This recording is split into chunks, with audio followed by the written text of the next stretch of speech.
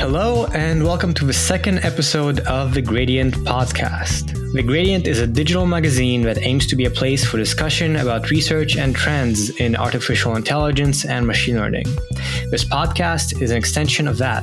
We interview various people in the field of AI, ranging from researchers to practitioners and beyond.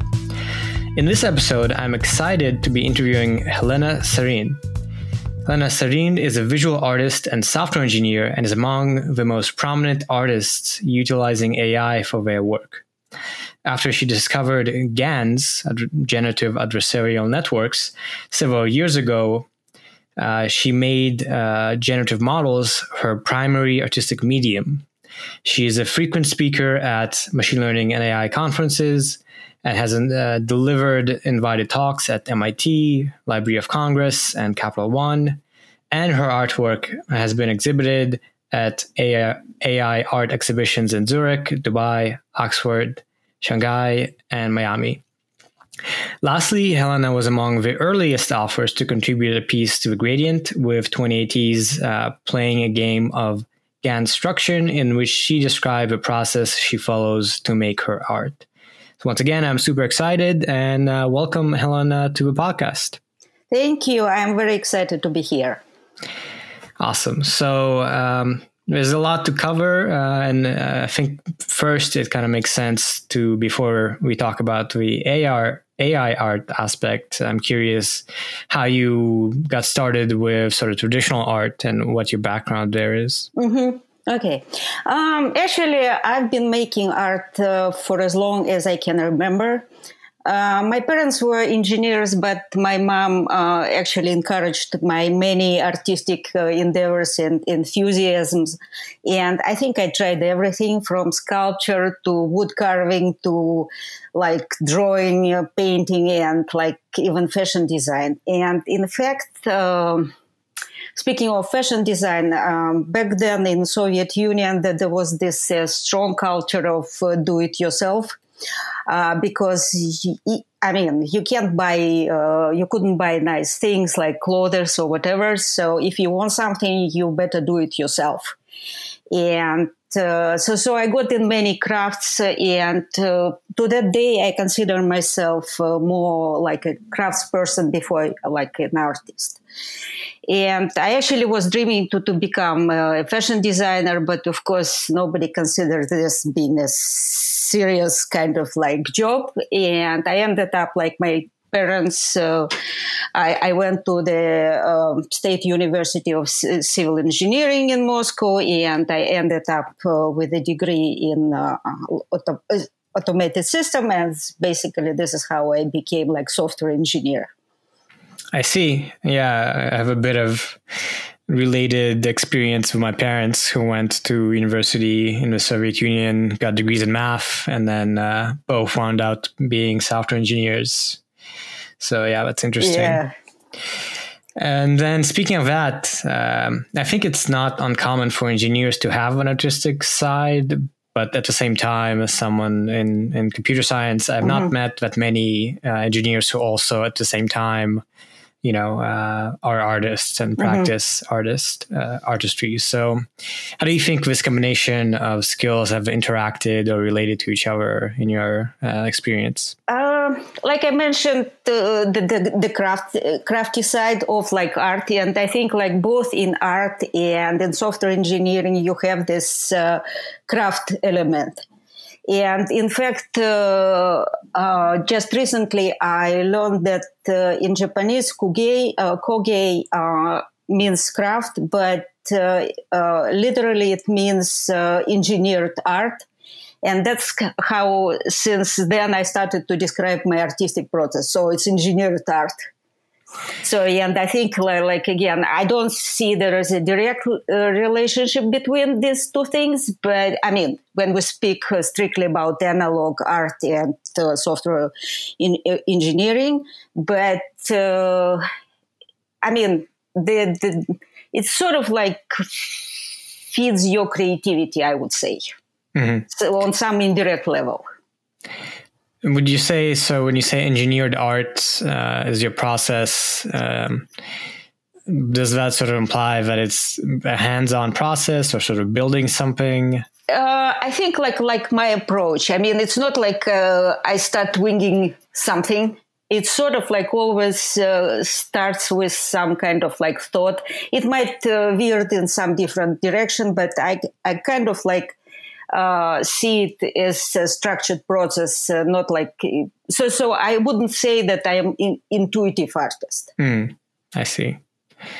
Interesting. Yeah, and then speaking of the relationship between engineering and art, obviously in being an artist who has really gotten to use AI in the last few years, there the engineering part is much more directly relevant. So speaking of that, how did you initially get started with AI, and were you looking to learn it specifically to make art or just out of general curiosity? Neither, actually, because I was lucky enough to get a consulting gig that was with, I needed to train a neural network for object recognition. And that's basically how, it was like back in 2017, and GANs were quite kind of little at the time. So I needed to augment the training data set, and I started looking around, Googling, and I found about CycleGAN at the time. And I tried it to generate synthetic data, and the results were so kind of amazing. They even tricked my client when I showed like synthetic data. It was like a simple data set of license plates, but still it was quite impressive. And I decided I should try it definitely on my own art. And fortunately enough, I had like tons and tons of digitized photos of food and from my previous life as a food stylist. So I had I had enough of training data that I can kind of like start with that. And since then, this is what I'm mostly doing. I see. Yeah. And I'm kind of, curious. So from first experimenting with these tool sets and AI, sort of how long did it take for your usage of AI to make art to sort of evolve and figure out sort of the process and get comfortable with it?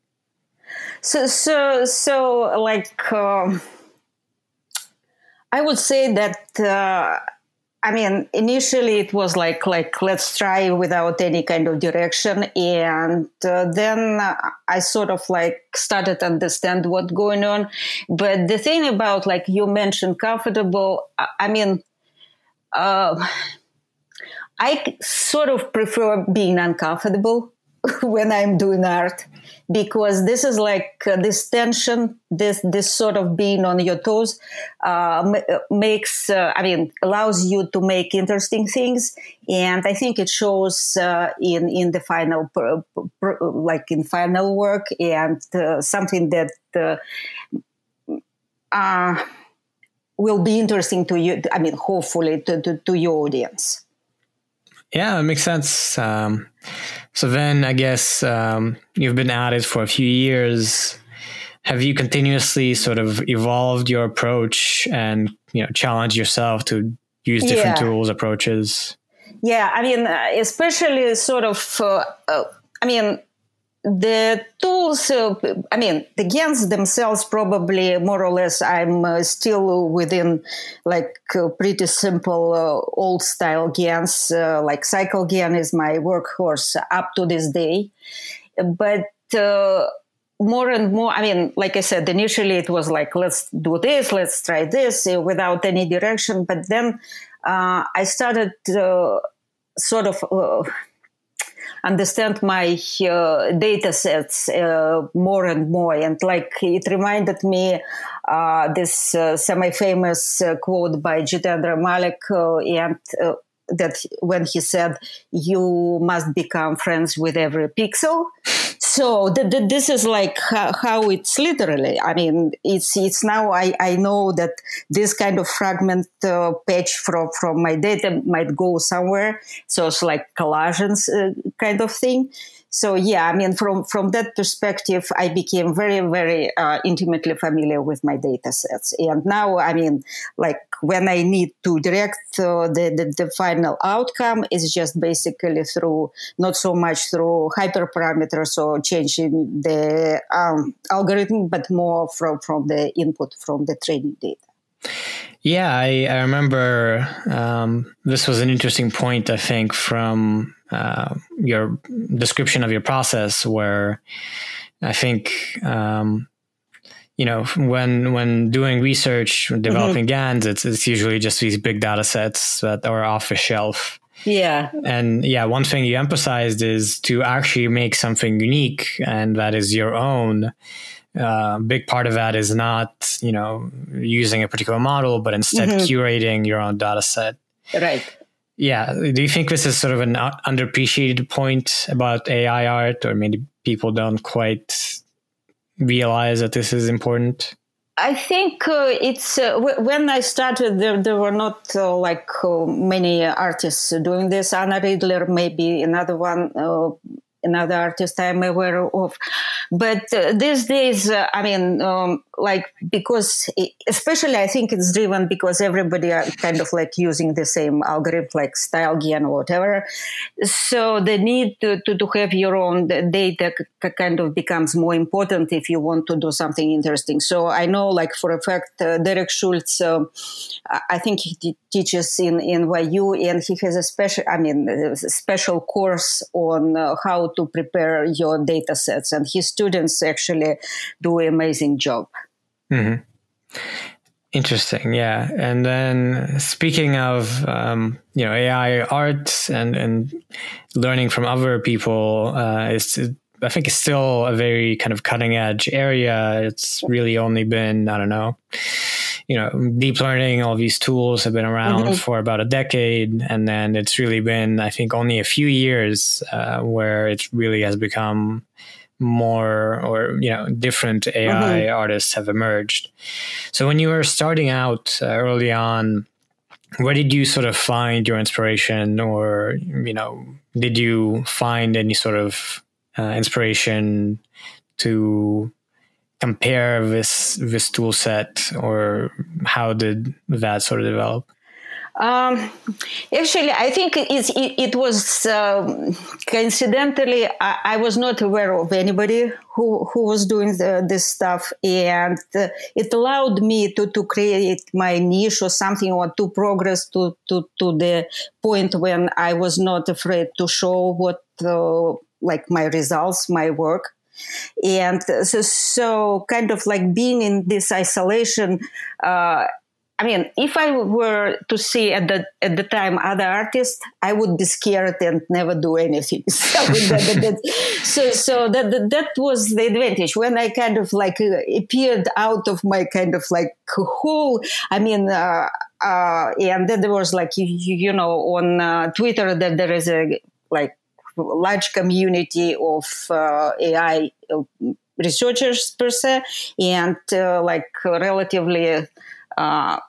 relatively big at the time group of AI artists. And sort of when I showed to them my work, they sort of accepted me, and because it was a little bit different from what other people were doing. So it allowed me, kind of gave me the strength to continue and evolve. That's great. And I'm curious, so you started out as this consulting gig.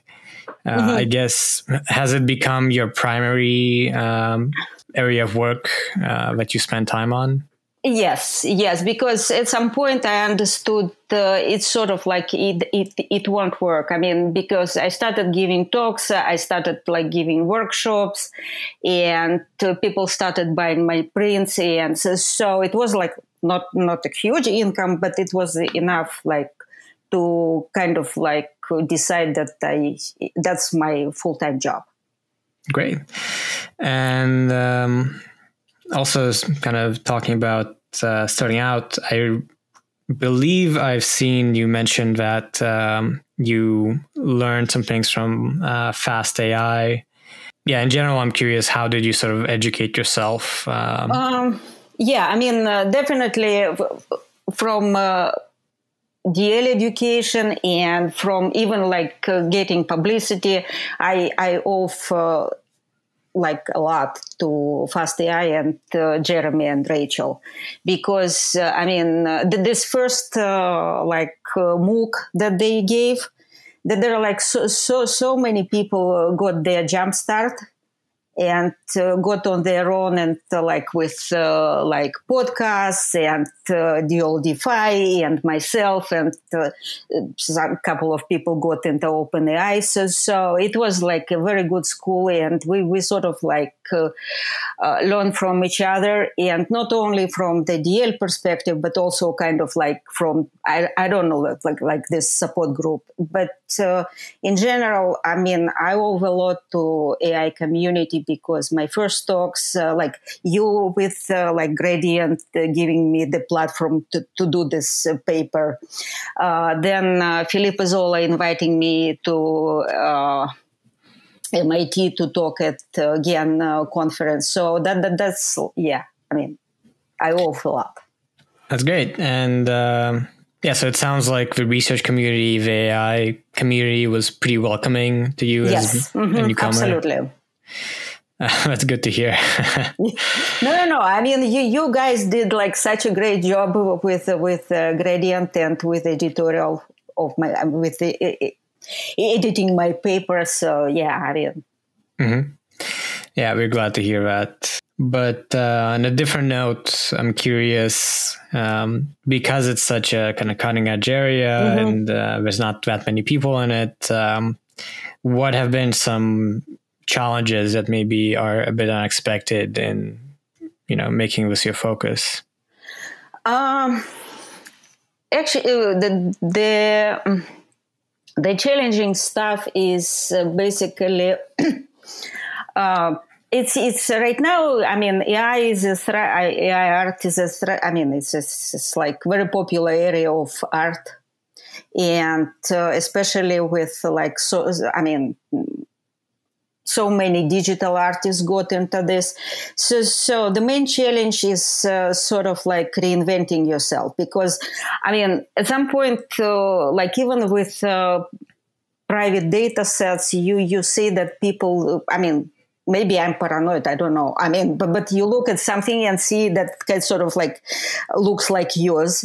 And it may be like people learning from you, that they start to adopt your styles or your approaches, or maybe it's coincidental, doesn't matter, because you try to kind of like find something new, like some new way to deal to make art. I mean, it's also the element that when you start to repeat yourself, you become bored.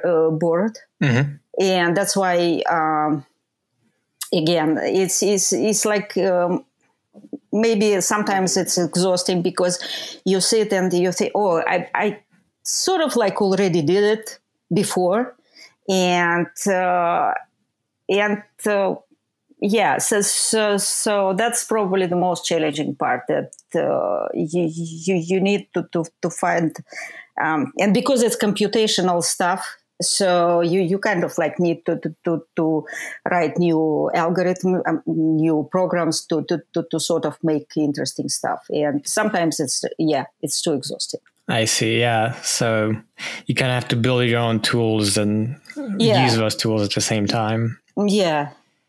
So going off of that, I'm curious. So what have been some kind of exciting directions or new ideas for making art lately that you've liked? I think I saw you were collaborating with a generative artist who doesn't use art, so maybe that's one of that could be interesting.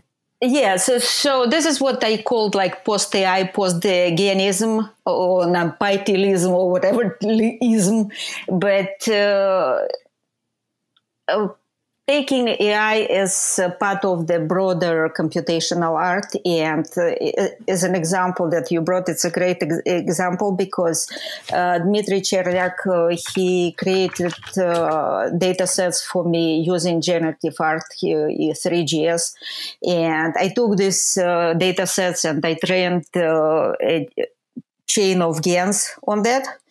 And I think it's like we are working on the book around this. And I think it's like a very exciting project. I mean, for me personally, Dmitry also expressed the same. And I saw the reaction of community. It's sort of like, for some reason, collaborations are like something that people get very excited. And that's one of the area because it's sort of like synergetic things. And another kind of like on another in another direction is like what I started doing, like exploring using AI AI generated design, so like this,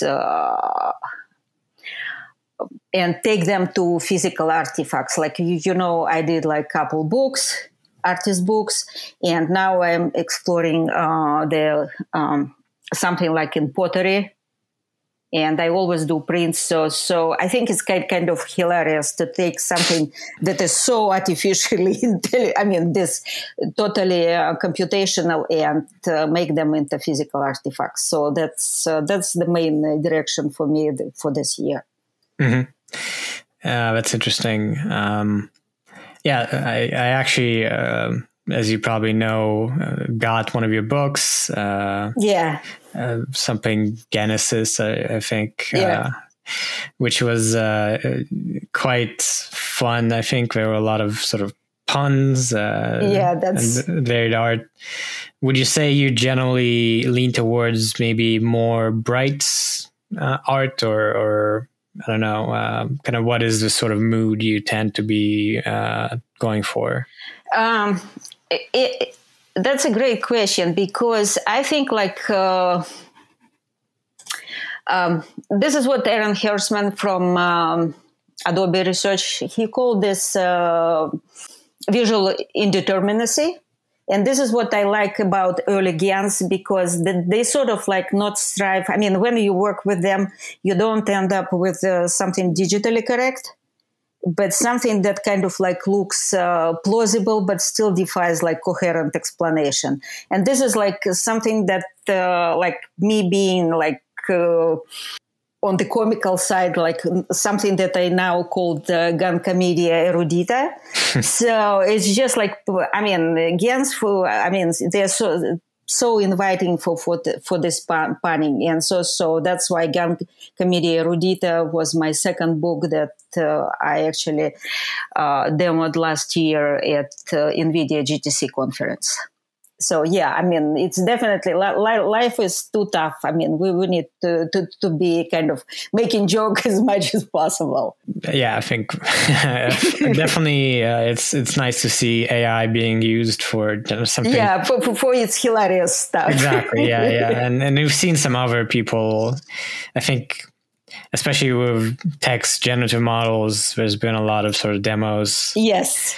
And it's interesting how sort of the quasi-logical but also sort of surreal aspect can result in very kind of interesting and often entertaining outcomes. Yes, yeah.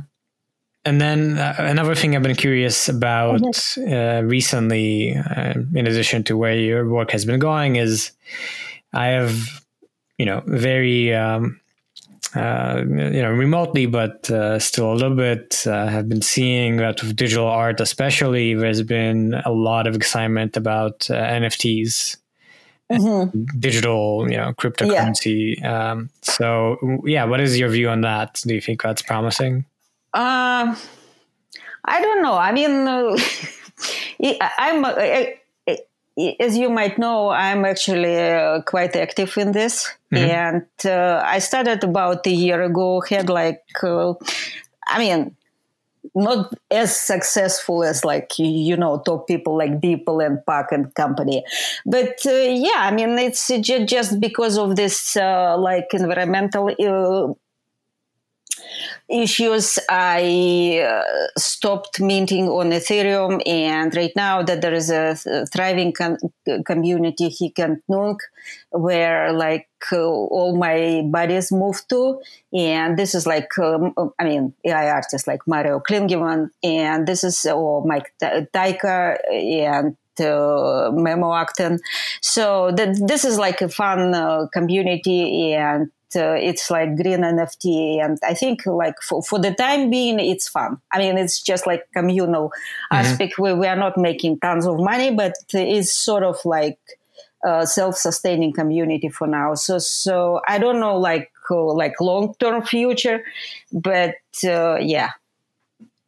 I see. And speaking of community, I'm curious. Yeah, as you mentioned, when you were starting out, maybe there weren't that many people. So has the community grown? Have you been observing, more AI artists popping up, and are you kind of talking to each other and stuff like that? I think that there are like there is no community like overarching community per se. That there are like sort of clusters that you comfortable with. So I would say it's more like small groups, and within this group it's like very supportive, because you kind of mentioned other people when you're invited to exhibition, or somebody asks you for recommendations. So from this perspective, but it's like weekly overlapping group, I would say. So, I mean, I'm like, there are so many artists right now that, half of the names don't ring a bell. Mm-hmm. Yeah, that's interesting.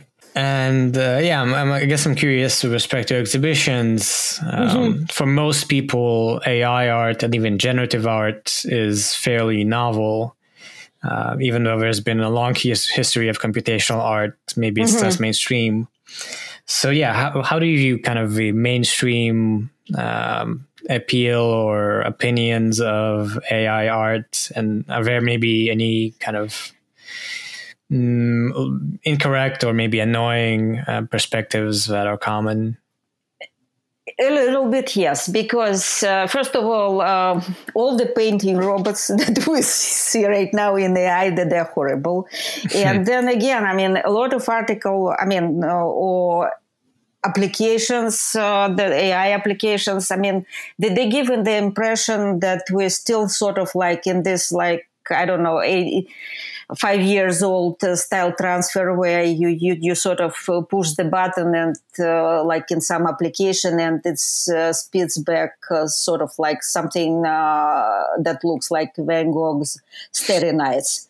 And I just like out of curiosity today Googled AI art, and I swear like on the first page I got style transferred Starry Nights. Mm-hmm. So that's why we moved so far from this, and but I feel like for most of the public it's still the perception that this is what we are doing.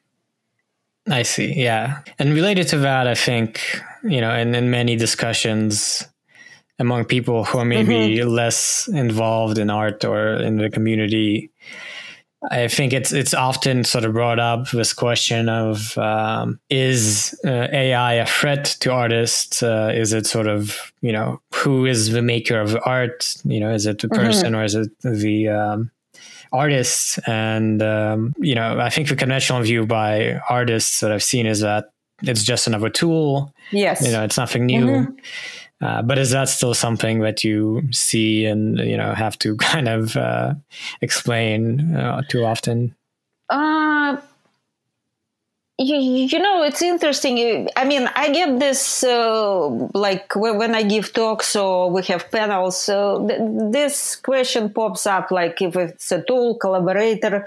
And I feel, like you said, it's just the tool in the bigger toolkit. So it's like the only thing that it's not creative in the sense like human creativity, but it can come up. I mean, as a tool, it can come up with some sort of unexpected results, pleasant results. So, I mean, but it's the same with watercolor. So, and that's why, again, I mean, you just need to learn it as a tool, and then let it do its thing. But I mean, in the bigger picture, people scared of AI, but I don't think it's kind of like in the domain of art. Though, like in music, we see a lot of like generative music, and maybe, I don't know, musicians feel it as a threat. For me as an artist, so far I'm good. I'm not afraid. Yeah. And then related to that, I guess we know that AI is moving really fast as a field. There's constantly new developments. And I think you mentioned you're still kind of mostly using CycleGAN. So in looking for new techniques, do you try and keep up with sort of new GANs or new papers, or is it a mix of that and just exploring other possibilities, just using the models you already know? No, I'm up to. I mean, not up to date, but I definitely follow what's going on with GANs, and the reason I mean, style GAN or cycle GAN, it's or even SN GAN, this is like my toolkit. And for the reason that I already mentioned, that I don't, I mean, my point is not to produce the digitally correct stuff. And this is what you get like with recent sort of, because this is where the end game for the researchers, not for me.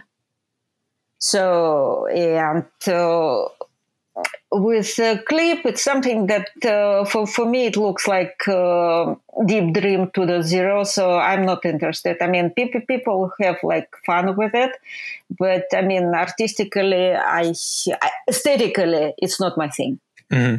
So yeah, I mean, it's hilarious, but it's pretty much it. I mean, it's yeah, it makes sense. So then also looking back, I'm curious, you've now done a fair deal of work in terms of AI art. I think my impression is you're quite productive in general. Yeah, I'm too prolific even to myself. So then, looking back, I don't know if this is a fair question, but do you have any sort of subjects or artworks that you're particularly fond of, or were sort of discoveries that were exciting? It's a mix, because I mean, I often go back to see, because I do like a lot of like collaging right now with old results, and collage is still part of my medium that I really appreciate. And but some stuff like I cringe, and but I know people still like it. And that's why I don't want to question anybody's taste. But I mean, I think one of the things that change, I mean, the vision with all these years that you work with, carefully, your visual perception improves, because you look at this stuff like 9 hours a day. So it's something that for artists is very important. And that's why it's important to look at your old work. Some of it is amazing. I mean, I am still kind of surprised. But you also learn that, you now know better. And not from the toolkit perspective, from your, again, visual perception. From a creative and sort of aesthetic. Yeah. I see. And then that sort of also makes me wonder, do you still, maybe on the side or to a lesser extent, also still paint with watercolors and stuff like that? Or, of course. Yeah. Of course. Yeah. It's again, I think it was a little bit tough during the last year of pandemic, because you know this feel of like being exhausted all the time, being sort of like anemic, and you not wanting to do anything. With digital art, I was joking that when you can't hold the pencil, you still can kind of move the mouse. Mm-hmm. So, and that's why it was like easy fallback. You are so tired, you sit in the evening, maybe with a glass of wine, and you sort of like lazily draw something. With a pencil, I mean, you can do it. When you do art with analog tools, it's almost like a physical effort. And that's why I kind of like forced myself doing this, just for my own sanity. Mm-hmm. So, yeah, I mean, it's sort of therapeutic, and it's sort of like must for me at least. So just to kind of like preserve the sanity, if you want. I see. Yeah. And yeah, as we are approaching the end of the pandemic, hopefully, you mentioned that you've now sort of gone to different conferences, have given talks. Is that an aspect of your career that you found to be enjoyable and that you like to do?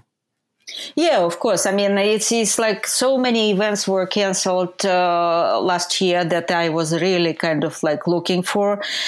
But on the other hand, I think we did. I mean, I was surprised that we still did very well, relatively, in terms of conferences and stuff.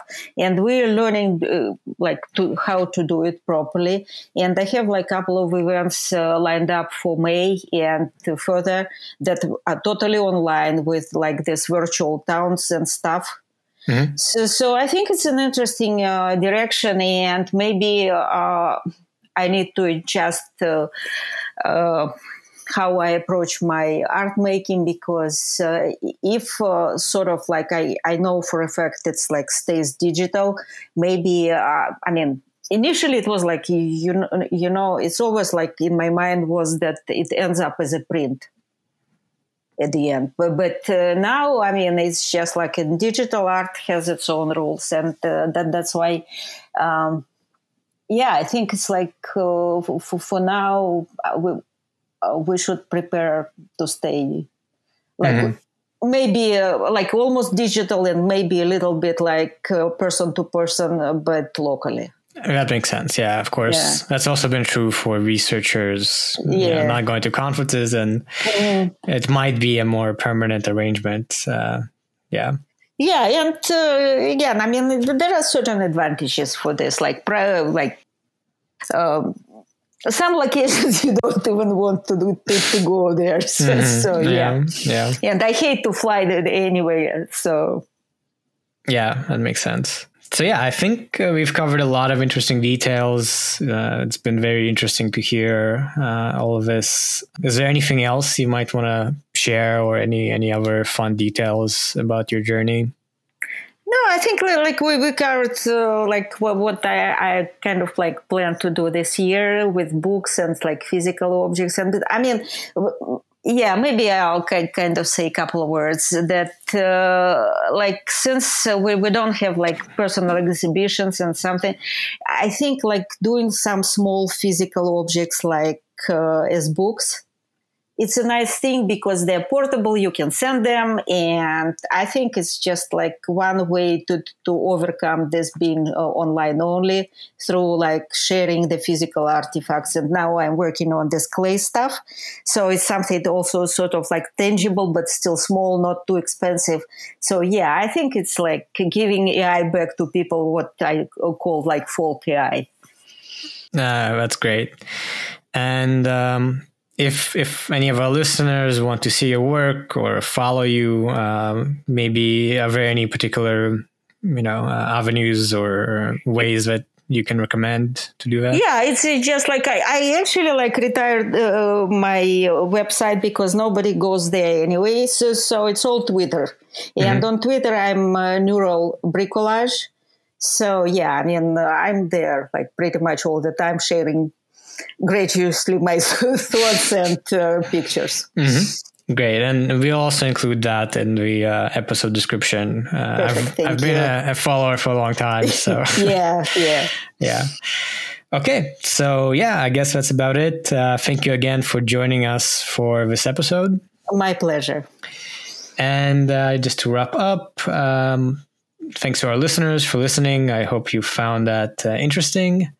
Once again, this is the Gradient Podcast. Check out our actual magazine at thegradient.pub and our newsletter where you can find out about new articles and podcasts at gradientpub.substack.com. If you are a fan of our work, please support us by sharing The Gradient with your friends, subscribing to our newsletter and podcast, rating and reviewing the podcast on Apple and elsewhere, and finally, by looking at ways to support us financially over at gradient.pub/support. And that's it. Thank you so much for listening, and be sure to tune in to our future episodes.